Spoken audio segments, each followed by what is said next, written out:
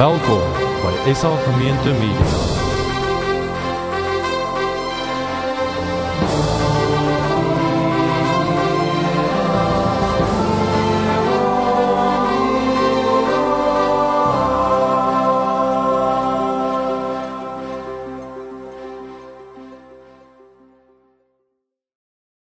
Ek wil net vinnig 'n seentjie van jonger as 5 gou vinnig hier voor kry. Enige seentjie voor hulle by die deur uit hardloop. Keer hulle gou daar. Ek soek gou 'n seentjie van 5 jaar. Hier's 'n verskriklike swaar ding wat julle moet kom optel. Enige iemand van 5? Ok, hier kom 'n bietjie ouer seun. Nee, jy's te oud. Right. Iemand van 6, is jy 'n seentjie van 6? Hier voor het ek iemand gesit. Kom gou hierso. Ja. Wat is jou naam? Jandre. Okay, Jandre het guts, staan op Jandre. Hou gou vir my hier pas. Wat is die? Jy kan maar in Engels sê. Steen. Steen, great, 'n baksteen. Hou hom vas. Hier's nog. Ek kan nou. Het julle. Okay. Right, dis 'n baksteen. Sien jy enige baksteen hierso? Okay. Hy sien niks bakstene hier nie. Kyk gou 'n bietjie hoor. Sien jy ander bakstene? Dalk is daar bakstene. Ja, heel waarskynlik is dit die mure van baksteen. Right. Dankie, Jandrey. Bakstene. Ons gaan vanoggend vir mekaar sê, leef baksteen, leef. Gaan nou met mekaar praat. Ek so rukkie terug te lees ek 'n storie van die klein seentjie wat saam met sy oupa in die kerk was. Maar dis een van die ou tradisionele Engelse kerke. Sy met al die plaatjies hier teen die mure, kersse wat brand pragtig. Julle weet mos waarvan praat ek. Mooi gebou. Die seentjie kom nie baie in die kerk nie, sy oupa wel.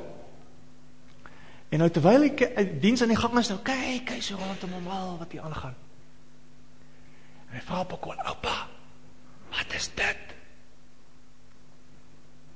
Oupa, van wat? Nee, daai plaatjies, oupa, wat is dit? Sy oupa sê van, man, dit is mense wat in diens van die Here dood is. Sst. Die seentjie sit so rukkie en stil en hy vra vir sy oupa, oggenddiens of aanddiens?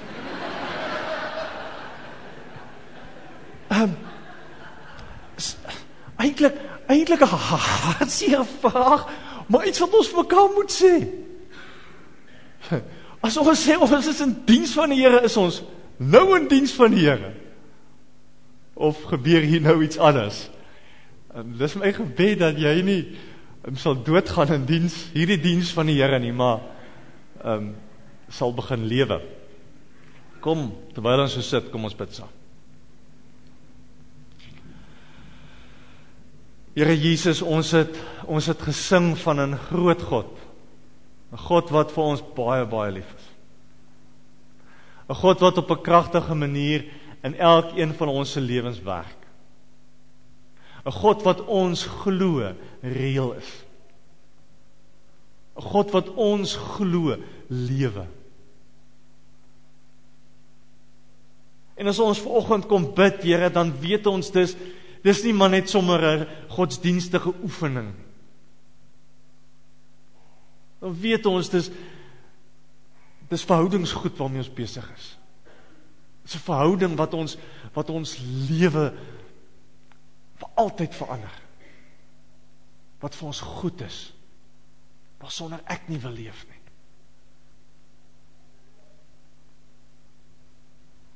En Here, daarom wil ons kom pleit vanoggend dat U uit die woord uit met ons sal praat.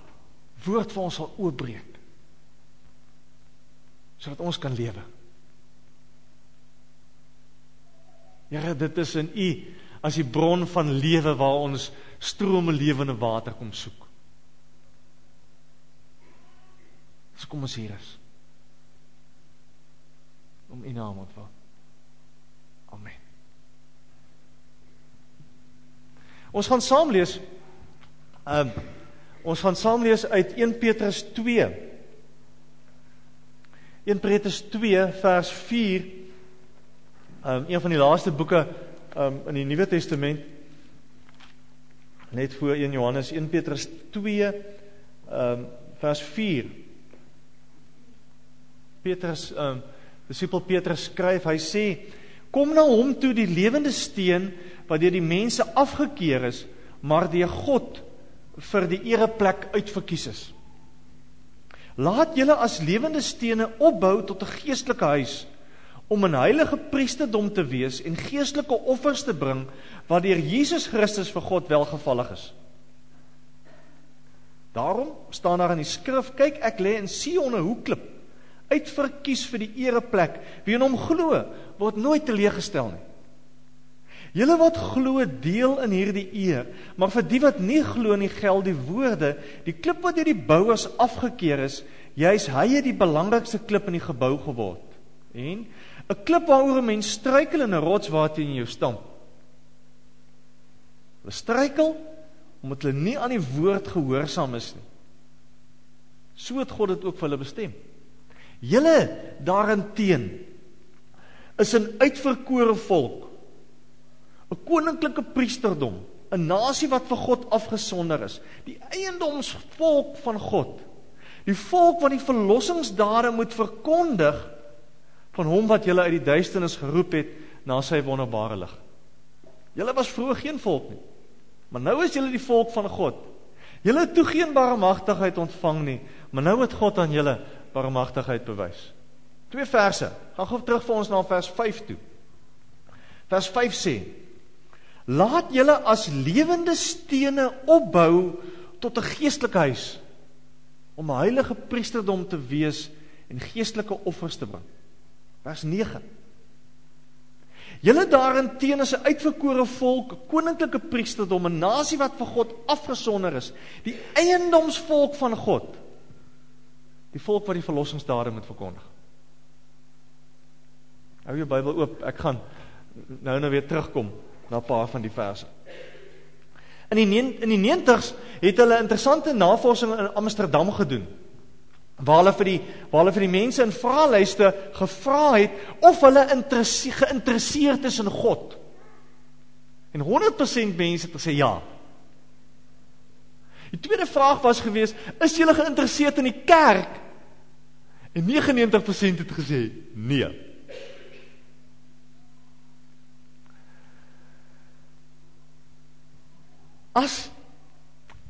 As ons mekaar moet sê, daai vraag moet vat mekaar van wanneer is ons kerk? Wanneer is ons kerk? Of miskien moet ek dit 'n bietjie anders om vir jou vra, waar is jou kerk? Onthou Potchefstroom, dus daar was, sou mense vir jou gesê het, wie, gaan nou by daai stopstraat daar op die bult, dan gaan jy links op, die tweede stopstraat regs, daar is ons kerk. Waar is ons kerk? Is hierdie ons kerk? Is hierdie ons kerk? Want gewoonlik, as ons praat oor kerk, dan dink ons aan 'n gebou. Daar is ons kerk. Kom ek wys vir julle 'n fotootjie van ons kerk, gebouetjie, torentjie, pragtig, daar is ons kerk. Is dit ons kerk? Ek wil sommer moetswillige vraag vra, julle moet my maar verskoon. Wie van julle het al iemand gesien wat in die kerk rook? Hoekom rook mense nie in die kerk nie?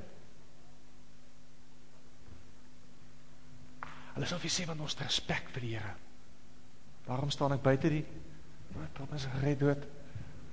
Stap ek in die kerk. Okay. Ek probeer nou nie ouens wat rook nou aanvat nie, ek wil net die beeld gebruik. Omdat ons in ons koppe loop met 'n prentjie van kerk, is hierdie gebou wat van klippe, van bakstene gebou is, daar's kerk.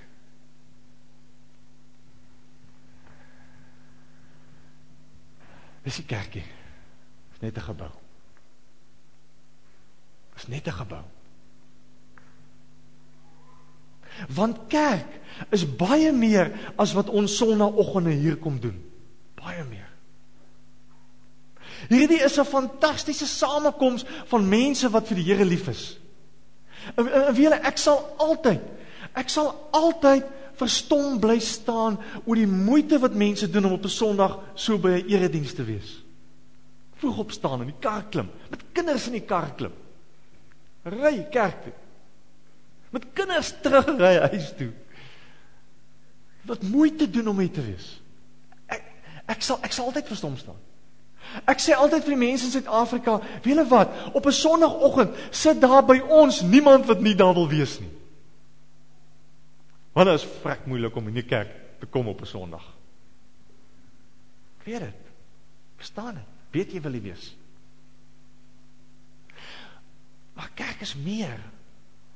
Moet meer wees as wat hier gebeur op 'n Sondag. Moet baie meer wees as dit.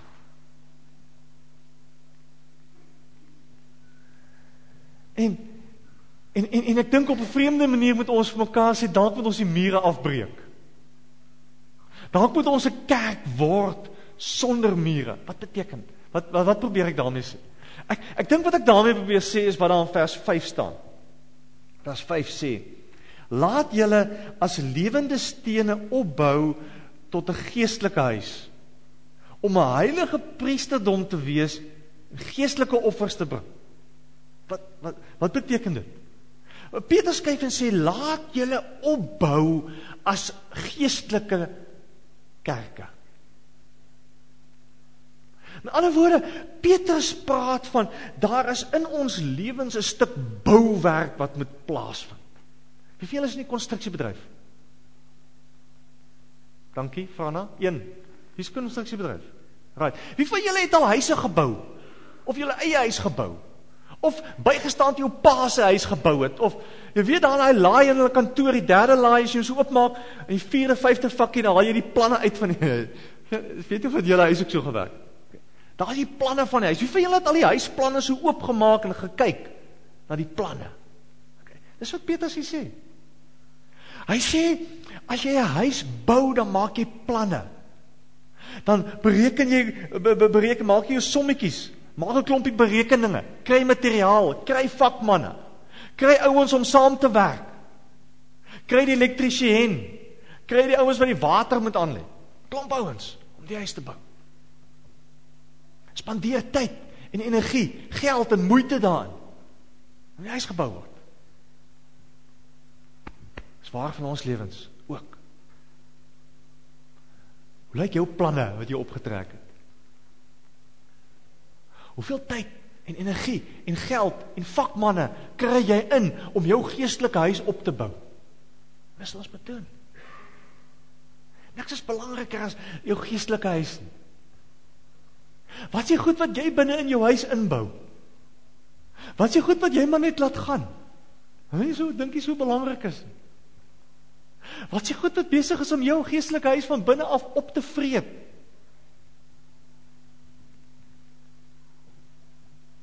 En weet julle, is gewoonlik klein goedjies.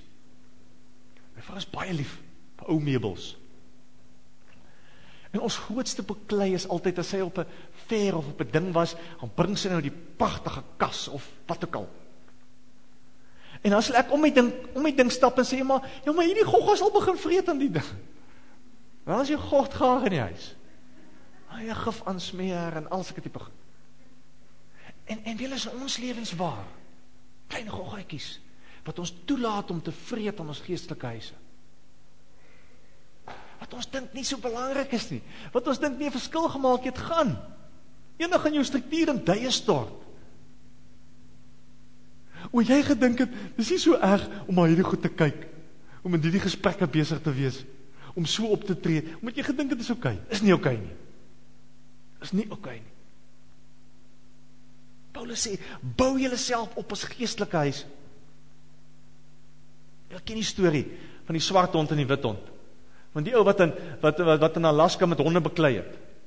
En dan die ouens gewet, en dan die een Saterdag het die wit hond die swart hond opgevreet in 'n fight. En dan wed die ouens die volgende Saterdag op die wit hond. Maar dan gee die ou die week net vir die swart hond kos. Kom Saterdag dan looi hy swart hond die wit hond. Dis maklik. Ons lewenswerk dieselfde.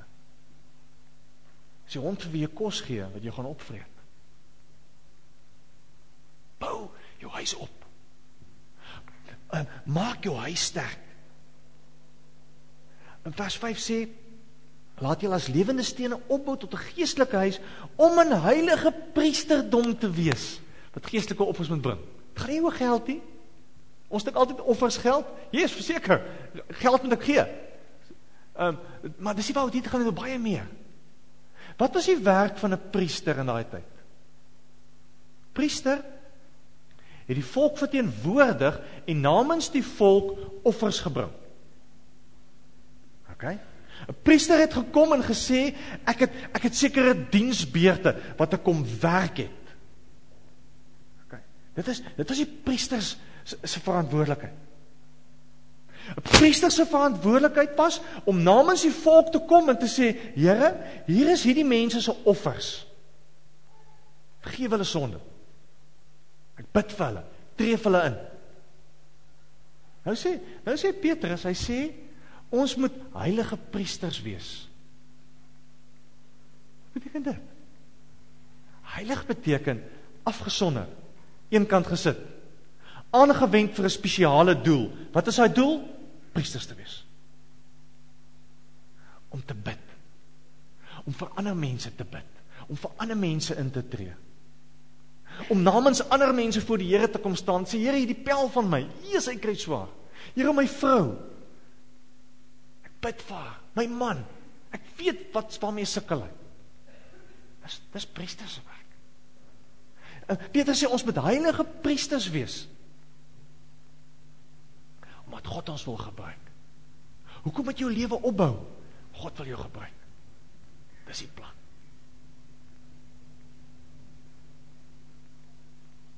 Want kerk was nooit bedoel om geslote, 'n toegeboude plek te wees. Dis nooit die doel. Priesters se doel was nooit, Here help my, Here sorg vir my, Here wees goed vir my. Nooit nie.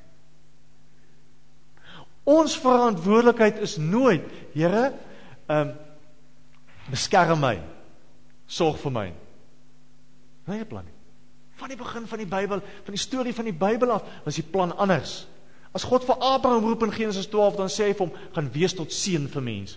Dis hoekom ek jou roep. Dis hoekom ek jou 'n volk maak.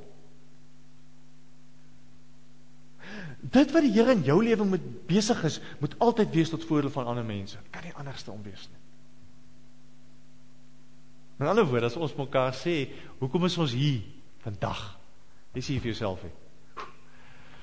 Dankie tog. Dis hier vir iemand anders. Vir ander mense. Moeder Teresa het gesê, our power lies in our ability to love. Dis vir ons krag, nee. Daai vermoë om buite onsself te begin leef. Dis waaroor dit gaan.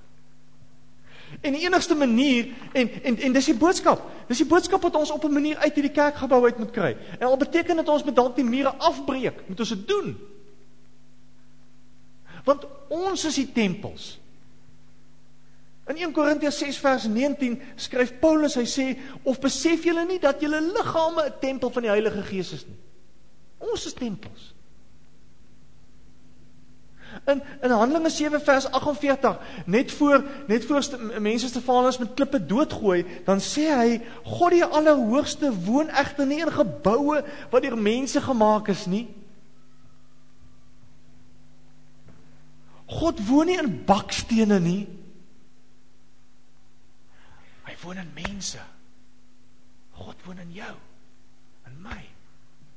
Dis waar hy woon. Ons is sy tempels. Ons is heilig, want God is in ons. Ons is kerk. Ons is bakstene wat lewe. Dis wie ons is. Die vele wat in Israel was, sal weet dat die dooie see is geweldig sout. Geweldig. En ja, jy kan letterlik dryf op die dooie see. So baie sout is daar in die water. Maar daar's nie seelewe in die water. Omdat die dooie see nie 'n uitloop het nie. Alles loop in, en raak dit maar sout en brak en verdamp. En dieselfde kan met ons waar word van ons. Dat ons al hierdie goed kry, in ons lewens ingepomp word. Dat ons by Oom Angus 'n Revive campaign gesit het, in ongelooflik baie geleer het. En opnuut weer vir die Here verlief geraak het op die Here. En Sondag na Sondag hier sit, en diep goed ervaar en beleef saam met my vriende en myself. Dis is gevaarlik. Want as daar nie 'n uitloopie is nie, gaan jy doodgaan. Gaan jy vrot. Verseker.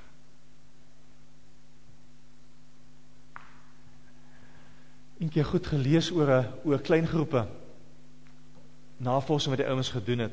En agtergekom dat enige klein groep het net 18 maande tyd om te lewe. Dan gaan die groep, spat die groep uit mekaar uit. Behalwe as die groep se fokus na buite is. Dan jy kans op oorlewing. Jou lewe is waar. Moenie dink, die Here wil in jou lewe inbou, sodat jy okay is nie. Dis maar net een kant van die muntstuk. Die Here wil in jou lewe inbou, sodat hy deur ons 'n verskil kan maak. Sodat ons bakstene kan word wat asemhaal, wat lewe. Is 'n gemeente, hier by ons, die Londen gemeente, kan die punt mis. Ons kan die punt mis, as ons dink, kerk gaan oor dit wat Sondagoggend hier gebeur. Ons kan die punt mis.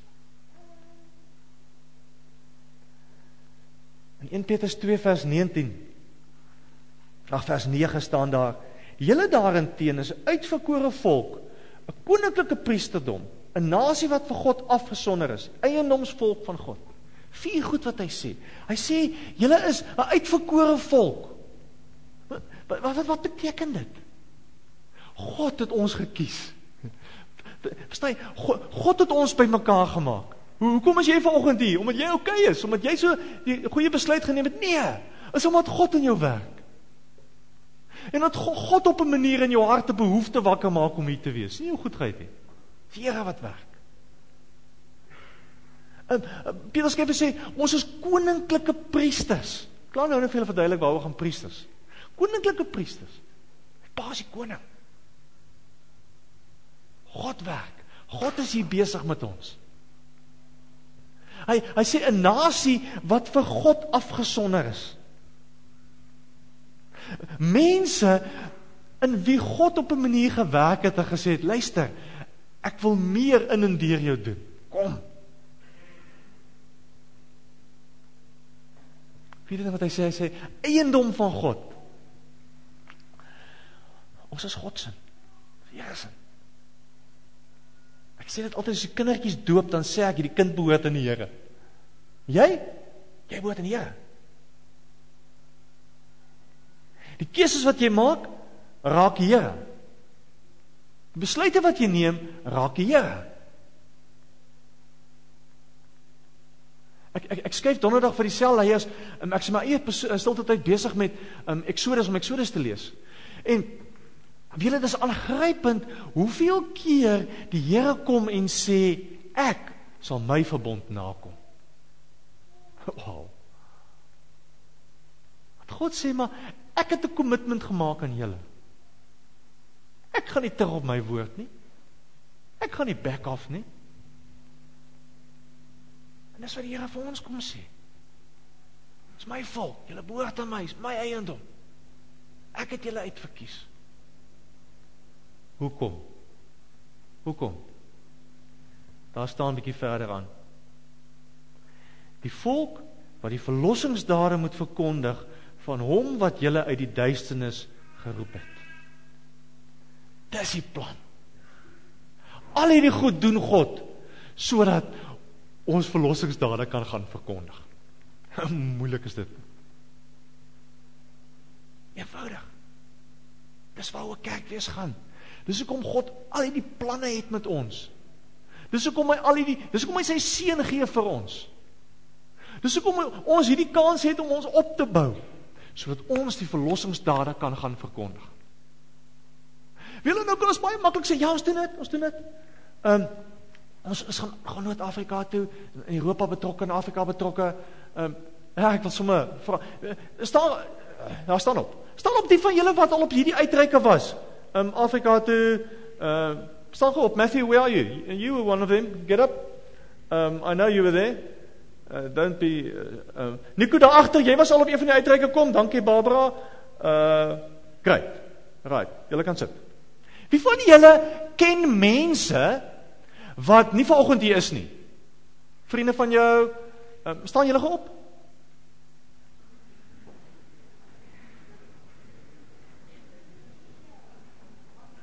Okay, so al die rest van julle wat hier sit, al die mense wat jy ken is hier. Staan op, ek kan helemaal by staan op.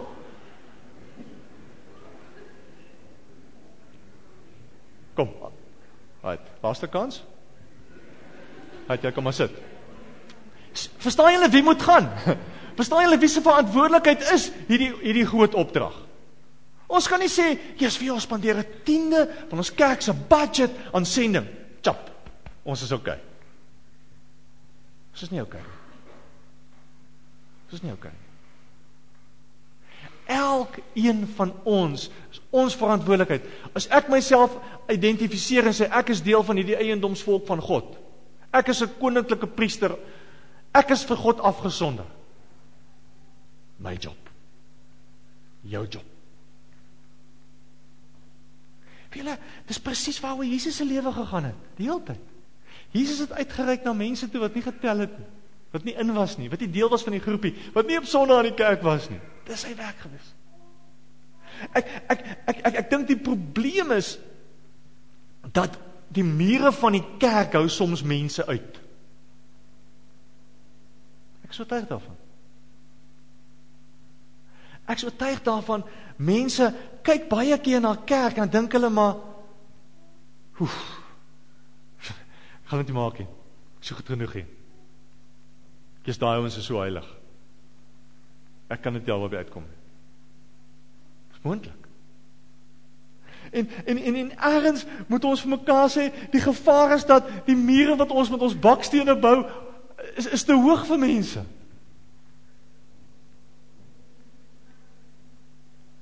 En op 'n manier moet ons die boodskap by die mense kry. Want vanoggend se boodskap is nie vir jou bedoel nie.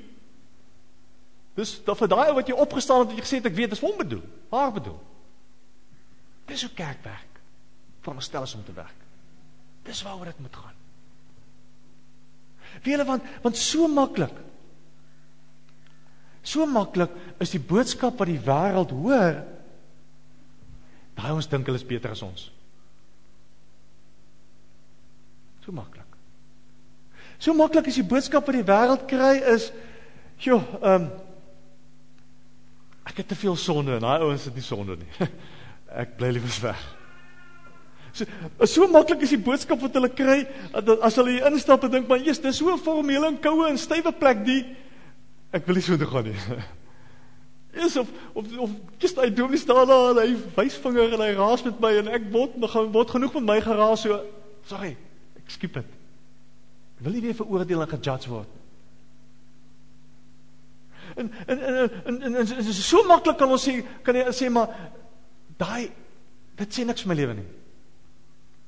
Ek het hierdie massive issues waarmee my lewe worstel. Die kerk kan my nie help nie. Dis waar. Allei goed wat ek sê is waar. Verstaan julle, ek moet sê, ek moet die mure afbreek. Ons moet anders begin dink oor hoe lyk bakstene. Want ons is die bakstene. Wat asemhaal, wat lewe, wat lag, wat huil, wat swaar kry, wat goeie ervarings het. Ons is die bakstene, ons is God se huis. En dis in hoe ons hierdie boodskap ernstig vat, mense daar buite gaan agterkom, maar, wow, wat mis ek? Want weet julle, almal is honger, almal is dors, almal soek die Here, almal. Ongelukkig soek ons baie keer by plekke wat ons nie ons dors les. Ongelukkig. En eintlik voed hy goed jou lewe op.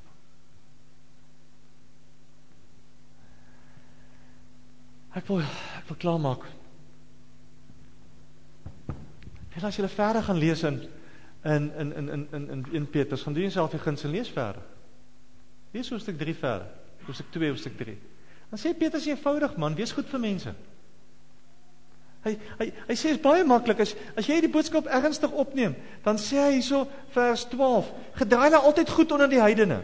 Sowel praat hulle kwaad van julle, asof julle misdadigers is, hulle julle voorbeeldige lewe kan sien, en God kan verheerlik. Wow! Bietjie later kom hy vers 15, hy sê, dis die wil van God dat julle deur goed te doen, 'n einde sal maak deur die kwaad wat mense sonder begrip uit onkunde uitpraat. In 1 Petrus 3 vers 15, dan sê hy, wees altyd gereed om 'n antwoord te gee aan elkeen wat van julle 'n verduideliking eis oor die hoop wat in julle lewe. Maklik, man. Begin lewe, begin goed wees vir mense, begin omgee. Hoekom? Want daar's hoop in ons. En die hoop se naam is Jesus. Vir my lief is. Leef baksteen, leef. Dis die challenge. Kom ons raak stil. Ek het 'n klompie jaar terug, toe was ons in Italië gewees in Assisi. En die kerk van St. Francis van Assisi staan daar. Nie 'n glamorous kerk, soos die ander kerke wat hou na te gaan nie. Eenvoudige kerk. Die eenvoudige boodskap. Julle, ons het hierdie week het ons remembrance, was ons remembrance day. En sondagoggend sit ek by my seentjie se skool in hulle remembrance day service. En die lied wat hulle sing was toe die lied. Want St. Francis het 'n gebed gaan skryf, want hy het besef, ons kan nie maar net leef soos ons dink oukei is nie. Ons moet anders gaan leef. Teenoorgesteld gaan leef. Kom ons bid hierdie gebed.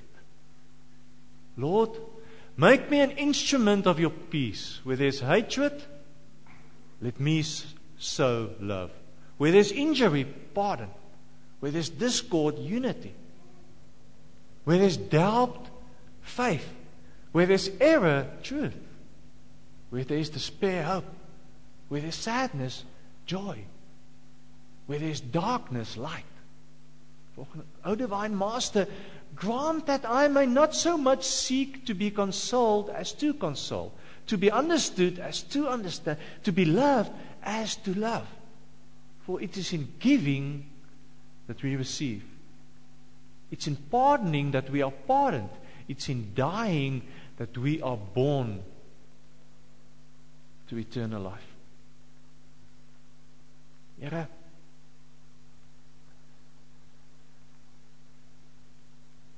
ons is soms so ver weg van die mens wat U wil hê ons moet wees. Ons is nog so vasgevang in ons eie lewentjies, Here. Ons leef nog so verkeerd vir onsself. Wat ons wil hê, wat vir ons lus is, wat vir ons lekker is.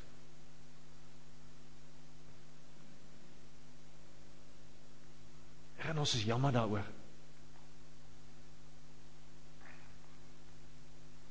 Here, en as ons vanoggend hier voor U kom stil raak, dan is dit omdat ons ernstig is oor die verhouding wat U met ons het, Here. Dan is dit omdat ons glo dat U ons gaan gebruik, Here. Dat ons lewende stene moet word. En U beloof vir ons dat U ons gaan opbou. U beloof vir ons, Here, dat U commitment gaan nakom met ons. Die ons nie gaan drop nie.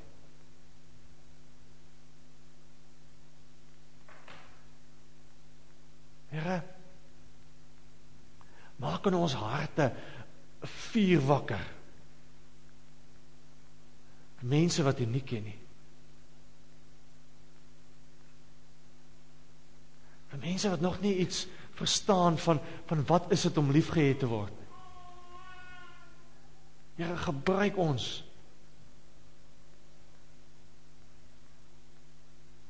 Asseblief, Here. Dankie vir elkeen wat gekom het. Dankie dat hulle steur aan die honger wat in hulle harte wakker maak. Here, dit is vir ons so great om 'n verhouding met U te hê. So great om te weet, hier is 'n God wat vir ons baie lief is. Here, laat ons nooit vergeet. Ons nooit vergeet hoe lief U vir ons is nie. Here, gebruik ons as gemeente. Stuur ons. Maak van ons die kerk wat U wil hê ons moet wees, Here. Ons loof U en ons prys U. In U naam ontwil. Amen.